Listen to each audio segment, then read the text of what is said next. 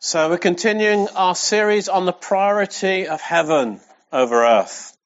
And we've been going through Matthew chapter 6, and we've been looking at verses 19 to 24. And we've been just looking really at this, at a series of competing opposites. That's what we've been looking at really. We've been looking at two different kinds of treasure, one of heaven and one of earth.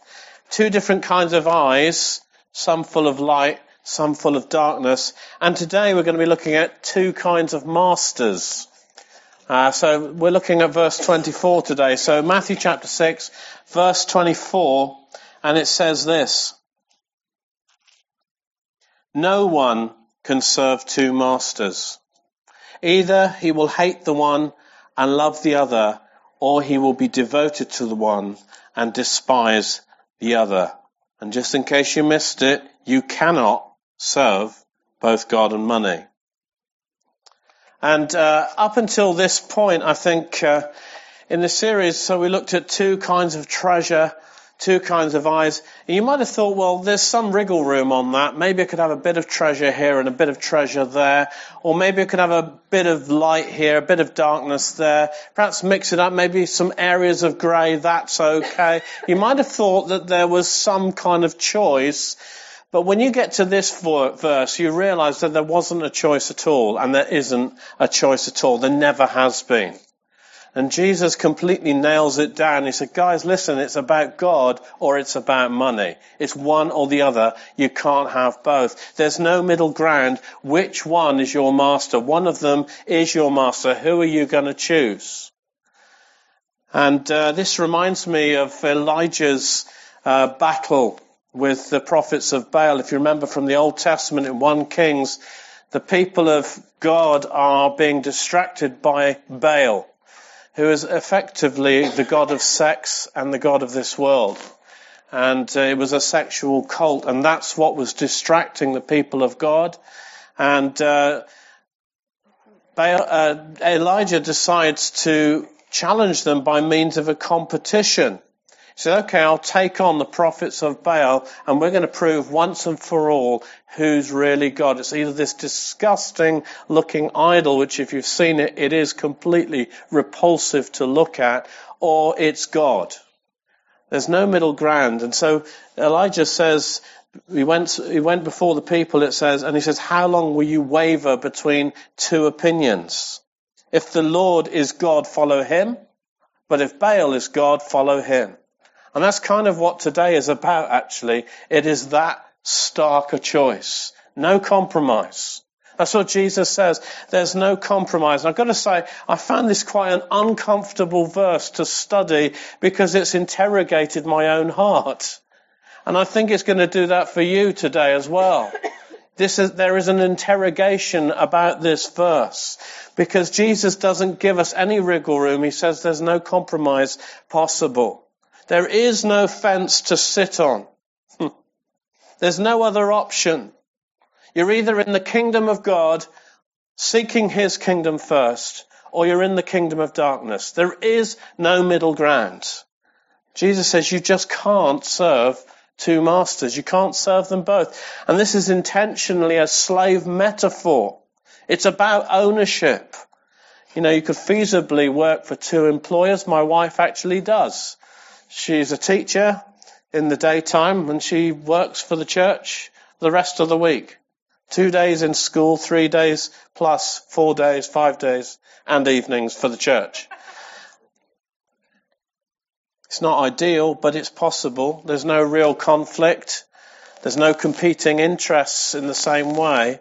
But you can't be owned, Jesus says, by two masters. It's a question of ownership. It's not really about money. It's not just about money anyway. It's about who is your master, who owns you, who has your full allegiance. Is it God or is it money? Well, money, that's how the NIV translates the word. Actually, the word is mammon. Is it God or is it mammon? And mammon is wealth personified. It's wealth as a deity, as an object of worship. It's a belief system. We would probably use the word materialism. It's a belief system. And the Amplified Version helpfully uses lots of words to describe mammon. It calls it money, possessions, fame, status, or whatever is valued more than the Lord. Mammon. Mammon is the worldly system which is in direct conflict with loyalty to God. Is it God or is it mammon? And if we were to draw back the curtain and expose what's behind the worldly system, you would find that there is another kind of slavery, the kind of slavery which involves the god of this world, Satan himself. It's God or it's mammon. And this was the same choice that was given to Jesus in the temptations. Jesus says, pointing to all of the worldly systems, all of the temptations, all of the opulence, all of the wonder even of the worldly system, and he said, choose, which one do you want? If you bow down and worship me, you can have it.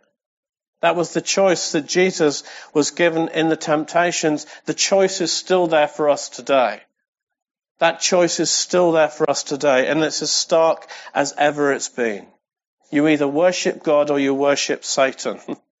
It's either darkness or it's light. It's life or it's death. It's heaven or it's hell. There is no other option. There is no middle ground. Just in case you were wondering.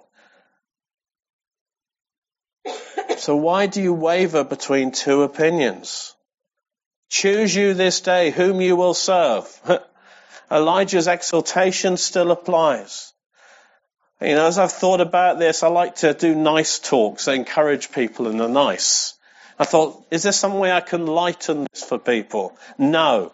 There is no way that I can lighten this for you. I can't remove the fear from you. I can't embroider it in any sense. It is black and white. It's God or it's the devil. Which one is your master? I can't lighten it because the unavoidable conclusion is that anyone who compromises has already given their allegiance to mammon. Because God can only be served with wholehearted and complete devotion because he is God. So Moses writes in Exodus, he says, do not worship any other God, for the Lord, whose name is jealous, is a jealous God. He's jealous for you. We love to sing that song. He is jealous for you. Love's like a whatever thingy. It's kind of this lilting, beautiful, lovely song, and we love to sing it and get warm feelings, but this is where it comes from. He is jealous for you. Don't you dare mess with anybody else. He is a jealous God.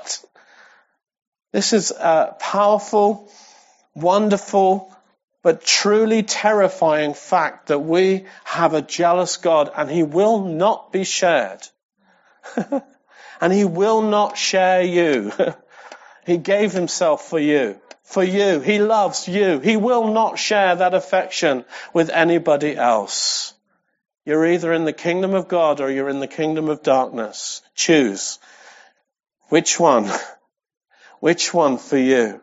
Who is your master? Who do you serve? Jesus says, no one can serve two masters. And I've got to say, I have battled with this week because I found that this has brought something of the fear of God into my life. Just considering my own heart, just considering my own priorities. And I've got to say, I haven't got it all sewn up yet. I haven't got this perfect. And I felt like God has put his finger on some things in my life. And he says, that is an idol. That needs to go. That is something that's not right. I don't want you doing that anymore. I don't want you prioritizing that anymore. So why should it just be me?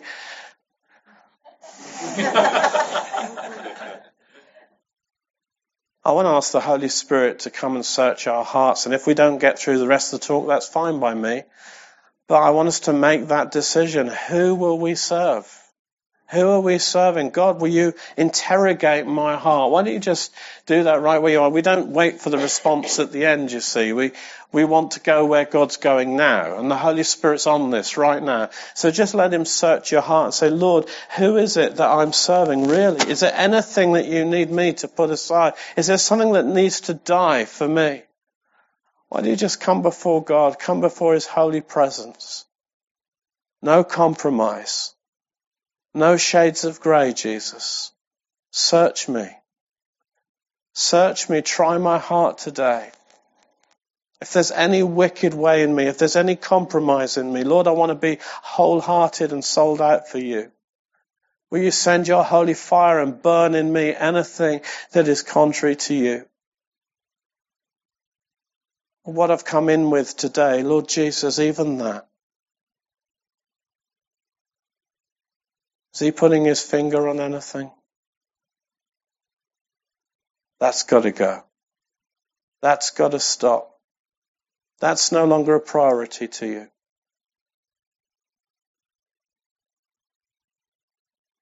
Why don't you just repent right now and say, Lord, have that. Have it. Trust him to work it through with you, but just give it to him right now.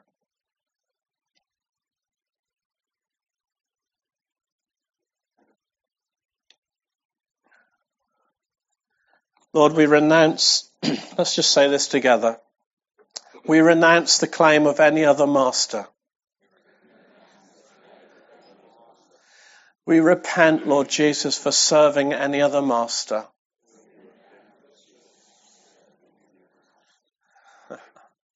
And we recommit ourselves wholeheartedly to you.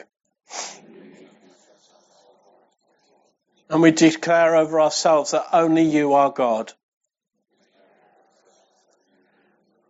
Only you are Lord. You are my master.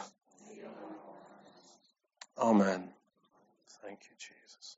Lord, will you just come and fill us with your Holy Spirit? Would you just come and receive the sacrifice of a broken heart?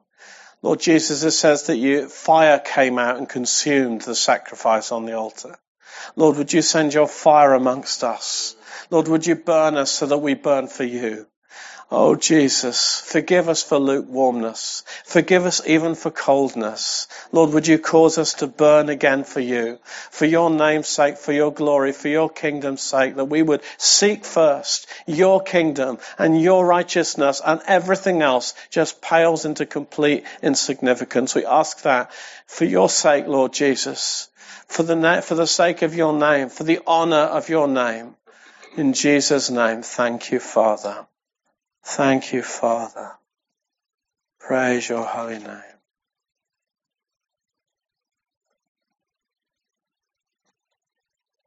There's something very important about public confession. And in times of revival, it was often marked by times of embarrassingly public confession.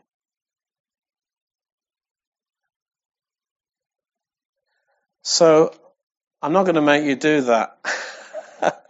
But I want you to acknowledge something publicly before God. If God put his finger on something in your life right then, just put your hand up and own up to it now.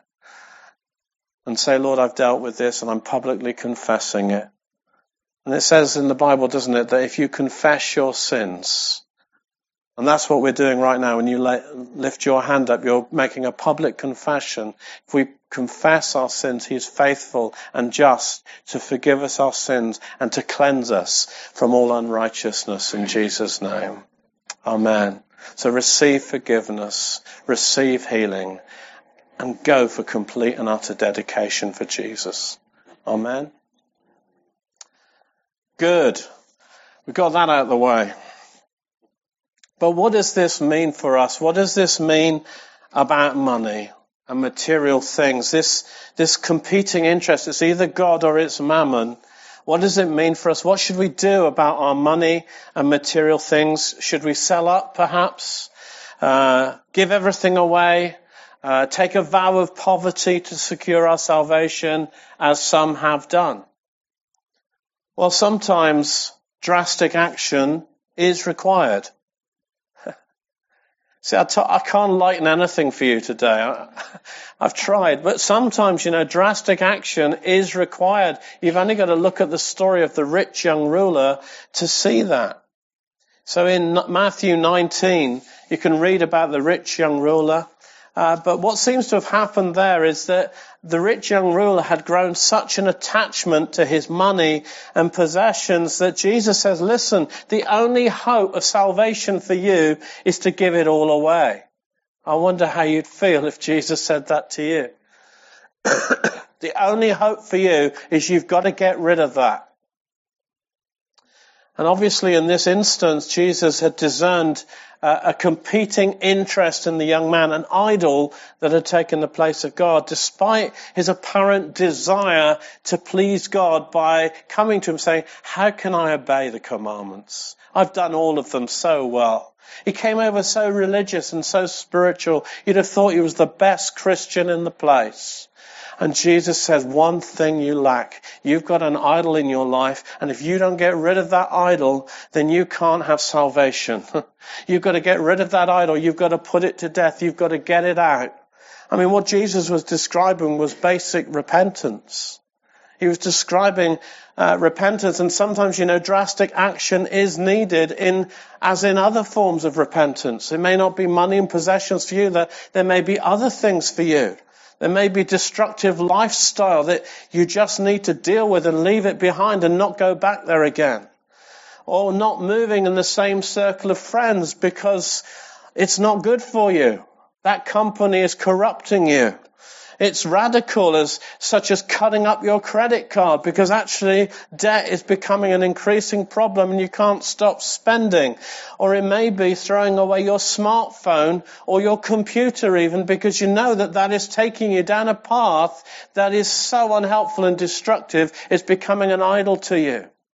I know a young man who was struggling with pornography, and he felt one day that the only option for him was to go out and throw his computer in the fish pond. So he went out of his house and he was absolutely sincere in his repentance. He says, God, I'm doing this for you. He threw his computer into the fish pond. And when he told me, I said to him, oh, what kind of laptop was it? But sometimes radical steps are needed. Sometimes drastic action needs to be taken if we're serious about dealing with our idols. But you see, money itself is not the problem. Money itself isn't the problem. Money is actually morally neutral. But it's about our relationship with money and what we do with it that counts. And so Paul says in that oft misquoted verse, the love of money is a root of all evil. So we can have money and possessions. We just need to be careful that we don't fall in love with them and make them our idols. So do you think God could trust you with money and wealth? Do you think he could? Or would you fall in love with them? Because you see, it's not wrong to be rich. There's nothing in the Bible that says that it's wrong to be rich, to be wealthy. Some of the greatest people that ever lived were rich and they were believers. I mean, just to look at the Bible, I could tell you about other examples outside of the Bible, even of great men and women of God that have been used powerfully, who were incredibly wealthy. But there's Abraham, for example. He was incredibly rich. The Hittites in Genesis 23 called him a mighty prince. Jacob, Abraham's son, became so rich in Genesis 26 that the king of the Philistines said, please, will you leave our country, because his wealth was destabilizing their economy. How rich is that? It was said of Job in chapter 1 of his book that he was the greatest, most powerful man amongst all the people of the East. Considerable wealth, which then God gives back to him even more at the end of the book. And then King David, we know King David was incredibly wealthy, but not nearly as wealthy as King Solomon, who came after him, who exceeded him in all fame and wealth. In 1 Kings 10:23, King Solomon, it says, was greater in riches and wisdom than all the other kings of the whole world. Wow. And in fact, because of this history in the Hebrew mind, the mind that Jesus was speaking to, considered wealth as a sign of God's favor. And so Moses has to remind the people in Deuteronomy 8 that remember, it's God who gives you the ability to produce wealth. It's God who gives you that ability. It's an ability that He's given you. Did you know that? Did you know that part of the blessing of the people of God for the earth is to increase, to multiply, and to fill the earth, bringing prosperity for everyone? You know, we're meant to make a positive difference, an impact on the world. Being a Christian doesn't mean that you need to be poor. But it's what you do with it and how you live your life that counts. If you can be trusted with wealth, and that's the key question, God might actually decide to give it to you. But what you do with it determines whether you will become its slave and it your idol. Because mammon has a way of stealing our hearts from God.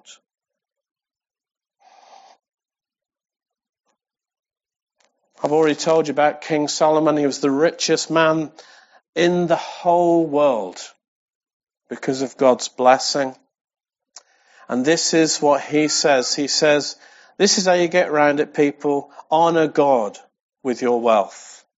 Honor God with your wealth. And that word wealth is literally mammon. How cool is that? Honor God with that false idol. I can't get my head around that. Honor Him with it. Don't worship it. Give it to God. Give your wealth to God. Give it to Him as an expression of worship. Seek God first, everything else next. Lay it down on the altar. Make it clear who's boss. Because you see, wealth must be our servant and not our master. And this will be seen in the way that we live our lives and what we do with our money. Put it this way, rather than working for money, I mean, people often say that, why do you work? Well, I work for money. That makes money your boss. Do you realize that? So rather than working for money, we must make sure that money works for us. So how do we do that? So I want to give you a couple of thoughts and principles. And I am not a financial advisor. I'm not qualified or regulated by the IFA. So before I go any further, I just need to say that I'm not qualified in any of these things. These are basic theological principles. Speak to Trevor. He knows more than me about this kind of thing. But making money work for you. How do we make money our servant, not our master? How do we make it work for us? Well, there's two suggestions. I've only got two, but there are many more that were too mischievous to put in. But here's the first one, and that is generosity. That's the first way that we make money work for us. Because you see, the antidote to greed is not making ourselves poor, poverty, but generosity. The antidote to greed is not poverty, but generosity. So hold the things that you've been given lightly. Did you know you've been given them? God has given you these things for your enjoyment. Wow, isn't He good? But give readily and freely. Lend your tools, your garden equipment and your house to others, even without giving it back. I express my pain publicly. I used to have more tools than I have, more books than I have, but now they've gone to another place. Be generous. Don't hold on to things. Don't be, when are you going to give it back? When? Exactly, I'm going to come round and get it. Just be free with what you have. Be generous with yourself. Have an open home. Make it a place that people want to visit. Be hospitable even to those that you don't naturally get on with. You know, that word hospitality is actually from the root word hospital. Isn't that interesting that if we're hospitable? You're talking about people that are broken, that are damaged. Be hospitable. Be given to hospitality means having those kinds of people around you and you caring for them. One of the best examples of hospitality in the Bible is actually in the parable of the Good Samaritan. Look at that man. He was an enemy, and yet he was incredibly wealthy. And look how he used his wealth to help his enemy to be restored and healed. That's the kind of thing. That's generosity. That's generosity in hospitality. When we give, we make money our servant, and we demonstrate to God our allegiance to him, giving in secret where only he sees. And we're saying in that moment, money, you don't own me, I own you. And despite my needs, I'm giving you somewhere else because it's God who looks after me, not you. It's defiance in the face of the temptation. And we give expecting nothing back, but as acts of faith and obedience. Over the years, there's been a lot of teaching around the verse, give and it will be given back to you, pressed down, shaken together and running over, as if that's why you should give. If you give, you invest in my bank account usually. God's going to bless you. I've even heard it on TV and all that kind of thing. But God never promises to return our money with interest. Never. He never promises that. Give and it will be given back to you is not necessarily about money at all. Although sometimes it seems like he does. But if he does, it's a sign of his grace and he's under no obligation whatsoever. Because, you see, God has already given way beyond anything we deserve by sending his son. He's already outgiven us. So why would money make any difference? So don't let this kind of motivation either influence or stumble you, because it will. You can say, oh, but I've given so much, God, and you've never given back to me. And you can get so disillusioned, and you forget that he's already given his life. Oh, right. How much is that worth? Problem.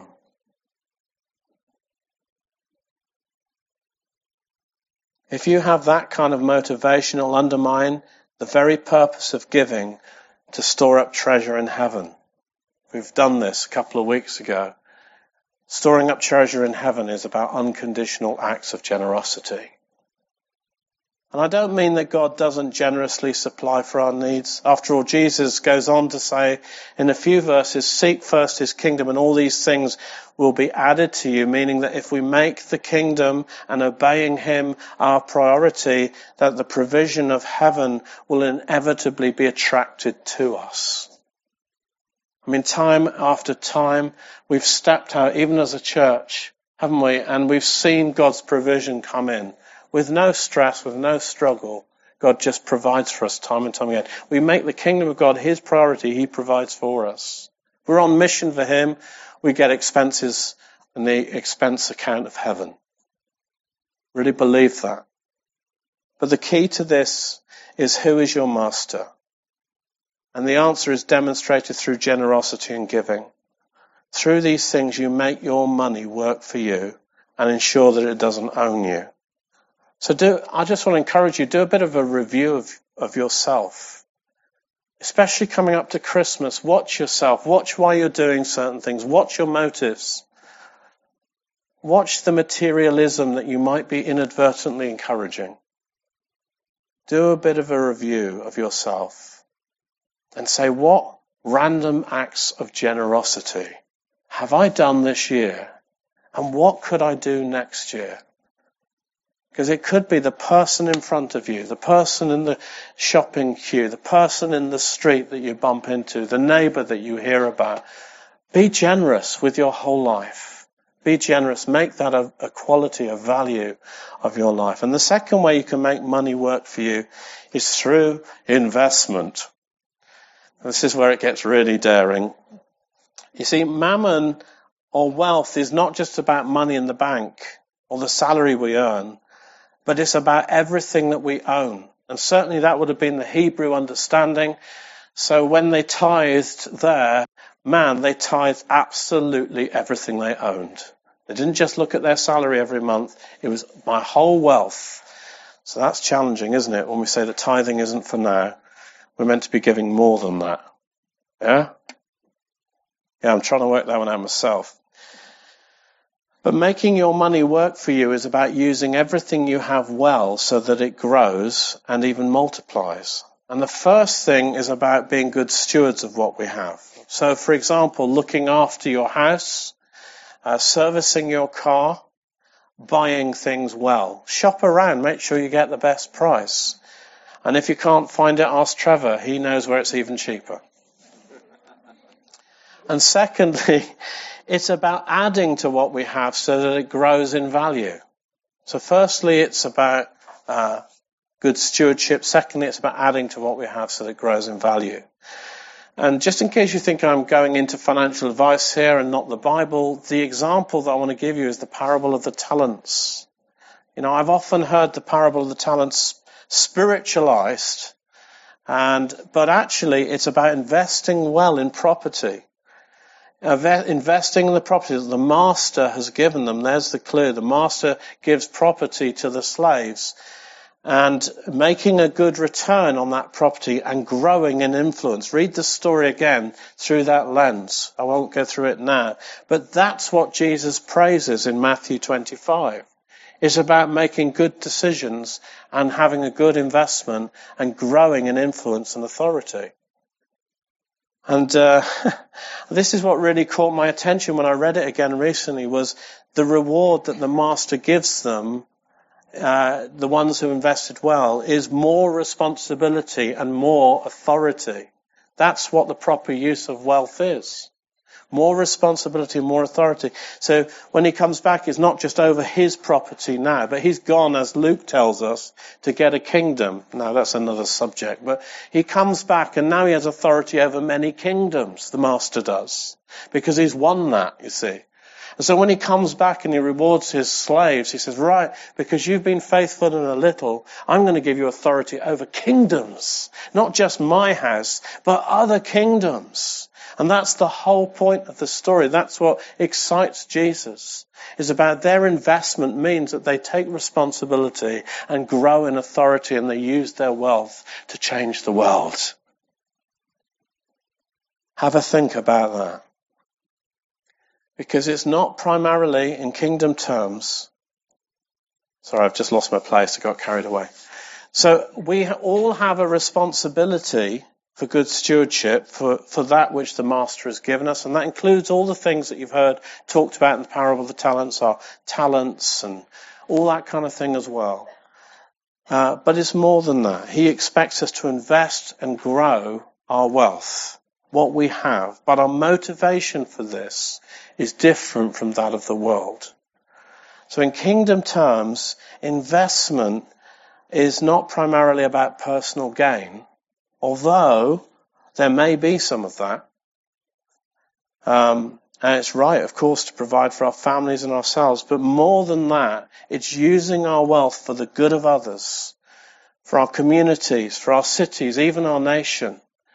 Do you know, I love the story I've been hearing of Bethel Church. I mean, you've probably heard a lot about them. But I love the fact that they've started tithing to their local authority. And through it, they've gained authority for policy. And they have influence in their city like you wouldn't believe, because they've started committing like that with no strings attached. They said, we just want to give this to you to honor you for the work that you do. How about that? Wouldn't you love that? Wouldn't you love us to be able to do that? My background is in business, as you know, and I worked for some very wealthy individuals and some incredibly wealthy companies. And the disillusioning thing I found about that was that the companies seemed to have so much more influence in the city than we ever did as the church because of their wealth. And they could bring phenomenal change to a city. As you know, some of you will know I was involved in remediating land and restoring buildings. Whole areas of the Jewellery Quarter have been restored because of the wealth of these companies. Isn't that wonderful? And that's a godly kingdom principle. And I'm not saying that it's wrong for businesses to do that. I think it is a sign of God's grace to the world. But a lot of good has been done because of wealth, and a lot of bad has been done as well. But there's been a lot of good done. I just love reading the stories of the Cadbury family and people like that, the Quakers and all the people who created whole towns, whole systems of social services, if you like, that we now model our communities on because of what Cadbury did, and others who set up the National Health Service. I worked for the Health Authority for a while, and the thing that struck me is hospital after hospital building was owned by Christian charities, and then it got nationalised, and then we lost something, I think. It became a right rather than a gift. And there's some interesting things going on in Solihull at the moment. Many of you will know that most of the heart of Solihull has been bought over by a company that's owned by a believer. And I'm very intrigued with that. We are the beneficiaries of that in this building. God's up to something. And so, anyway, lost it again. Wealth needs to be cultivated, but for the right reasons. It needs to give us influence and greater responsibility for our families, for our workplaces, for towns and cities, even for nations, to make a difference, to alleviate suffering and poverty, to change our culture, to make our cities great places to live again. And I'm just going to be honest with you, this is reasonably new thinking for me. I come from a background where money's bad.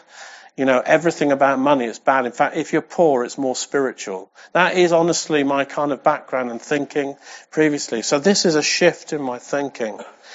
But this is the thing, that kingdom investment is not purely a spiritual thing. That's the revelation for me. It's not just a spiritual thing. We're called to affect the world around us. We're called to bring change to the world around us. That's kingdom theology. Now, we know this verse really well. It's one of our vision verses in Isaiah 61. We know this so well. The Spirit of the Sovereign Lord is on us because he has anointed us to proclaim good news to the poor. We love that. We love that verse. We love all the verses that go with it. They're all about healing and setting captives free and prisoners. But just over the summer, I felt God draw me to the second part of the passage, and I started to look at what these Spirit-anointed people that are described in the beginning actually do. Because that's where it goes on. In verse 4, it says that this is what they do. Those that the Spirit of the Sovereign Lord is on, because the Lord's anointed him, this is what they do. Verse 4, it says this, he says, they will rebuild the ancient ruins and restore the places long devastated. They will renew the ruined cities that have been devastated for generations. How much do we need that in our society? That's what Spirit-appointed people do. Sorry, this is new revelation to me. Maybe you all knew this, but this is ground-shakingly new for me. I feel like there's a burden on us. If we are serious about the first part of the passage, we need to learn how to do the next part of the passage. And I don't know how to do it. I'm just sharing it with you. That's what we're called to do. That's what we're called to use our wealth and our influence for. Rebuild ancient ruins. Restore places devastated. It's not just people, it's places. Because people live in places. Ruined cities. I don't know if you knew that was part of our calling as Spirit-filled people. The job that you do. That's why you're there. That's why you're a teacher. That's why you're in the health service. That's part of what you're doing here. You're rebuilding cities and broken walls. That's what we're called to do. That's what it means to advance the kingdom, to change a culture, to change a town, to change a city, to change a nation. That's what Wesley was up to. He says, I want to change the nation. Read his story. That spirit needs to be raised up in us again. We've got too apologetic and too small for our own good in our thinking. We're going to need some wealth to do this. We're going to need to learn how to invest. what we have and who we are.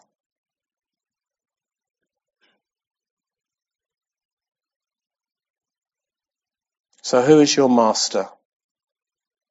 That's what it all comes back to. So if you've got a big God, you can do big things. Who is your master? If you look at my bank balance, I haven't got a chance of doing any of this. Who is your master? Is it God or is it Mammon? If it's God, then he owns everything anyway. Who is your master? And would others know this from how you live your life and what you do with your money? And this is the serious question I felt God prompt me to ask today. Could he trust you with more? Could he trust you with more wealth?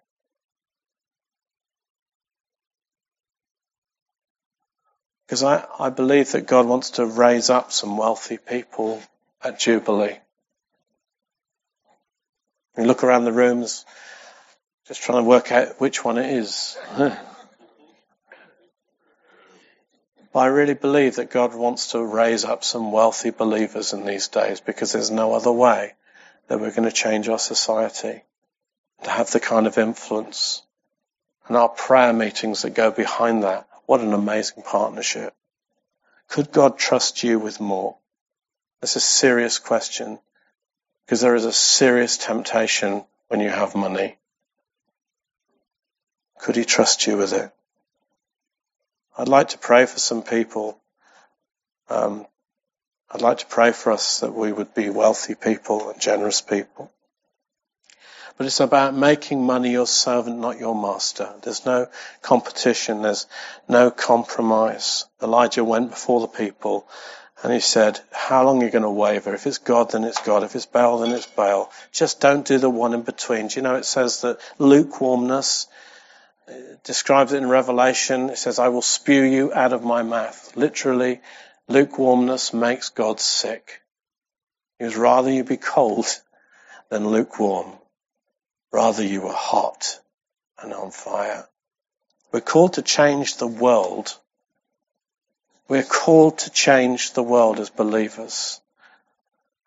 It seems like such a big task, but it starts with one person at a time, as Heidi Baker so helpfully says, the person in front of you. That's where it starts. Your neighbourhood, your work colleagues. It starts with ministries and projects that we start in our local communities. That's where it starts. But I don't want us to get confined into small thinking, because there's a much bigger vision too. We're called to change cities and disciple nations. I don't even understand what that means or how we're ever going to do it, but I know that's what God has called us to do. But it can only be possible for a people that will serve God wholeheartedly and who are given to him wholeheartedly and have made Mammon their servant, not their master. Amen.